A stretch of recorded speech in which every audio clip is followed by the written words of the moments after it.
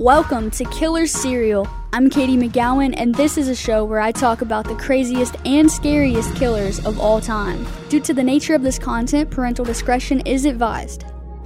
This week's killer is Albert Fish, who was born May 19, 1870 in Washington, D.C. He spent much of his childhood in an orphanage after his father died and his mother put him there. He was frequently abused at the orphanage, but by age 9, his mother had got a job and could take care of him.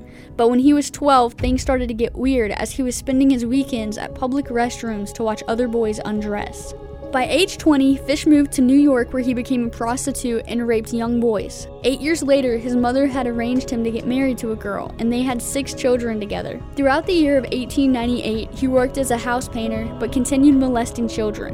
In 1910, Fish met a 19-year-old man, Thomas Kedden, who he began a relationship with. 10 days later, he took him to an old farmhouse where Fish began to torture Kedden for over 2 weeks.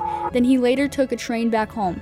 In 1917, his wife left him for another man, and later, Fish began to have hallucinations. He started doing things that the voices were telling him to do, such as stick needles into himself. An X-ray revealed that there were about 29 needles lodged in his pelvic region.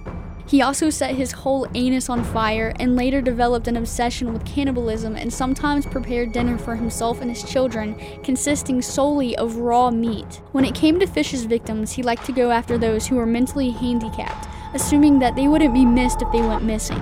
Fish tortured, mutilated, and murdered young children using a meat cleaver, butcher knife, and small handsaw. On May 25th of 1928, Fish saw an advertisement for a young boy, Edward Budd, who was 18, to be hired. He visited the Budd house, giving the impression of hiring him for work under the name of Frank Howard. He told the family that he would come back in a few days to pick Edward and his friend Willie up. When Fish came back, he was introduced to Edward's sister, Grace Budd. He quickly changed his victim and wanted to take Grace with the excuse of having his niece's birthday party and needing her help instead. Grace left with Fish, but she never returned. In November of 1934, Fish sent a letter to the mother of Grace Budd. It told the entire story of what happened to her daughter. The letter stated, "Grace sat on my lap and kissed me. I made up my mind to eat her on the pretense of taking her to a party." Later on in the letter, he stated, "I choked her to death, then cut her into small pieces. How sweet and tender her little butt was roasted in the oven." Police investigated the envelope that the letter was sent in and discovered a company emblem. A janitor at the company told police that Fish took some of the stationery home with him and gave them the address. The landlord told police he had left a few days earlier, so the chief investigator waited outside the room until Fish returned. Fish agreed to go in for questioning and made no attempt to deny the murder of Grace Budd. Fish's trial was on March 11, 1935, and it lasted 10 days.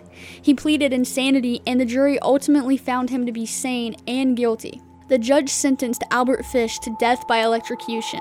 Fish arrived at prison in March of 1935 and was executed on January 16, 1936 at 11:09 p.m. Fish's last words were, "I don't even know why I'm here." Thank you for listening to Albert Fish's story here on Killer Serial, and I will see you next week with another killer.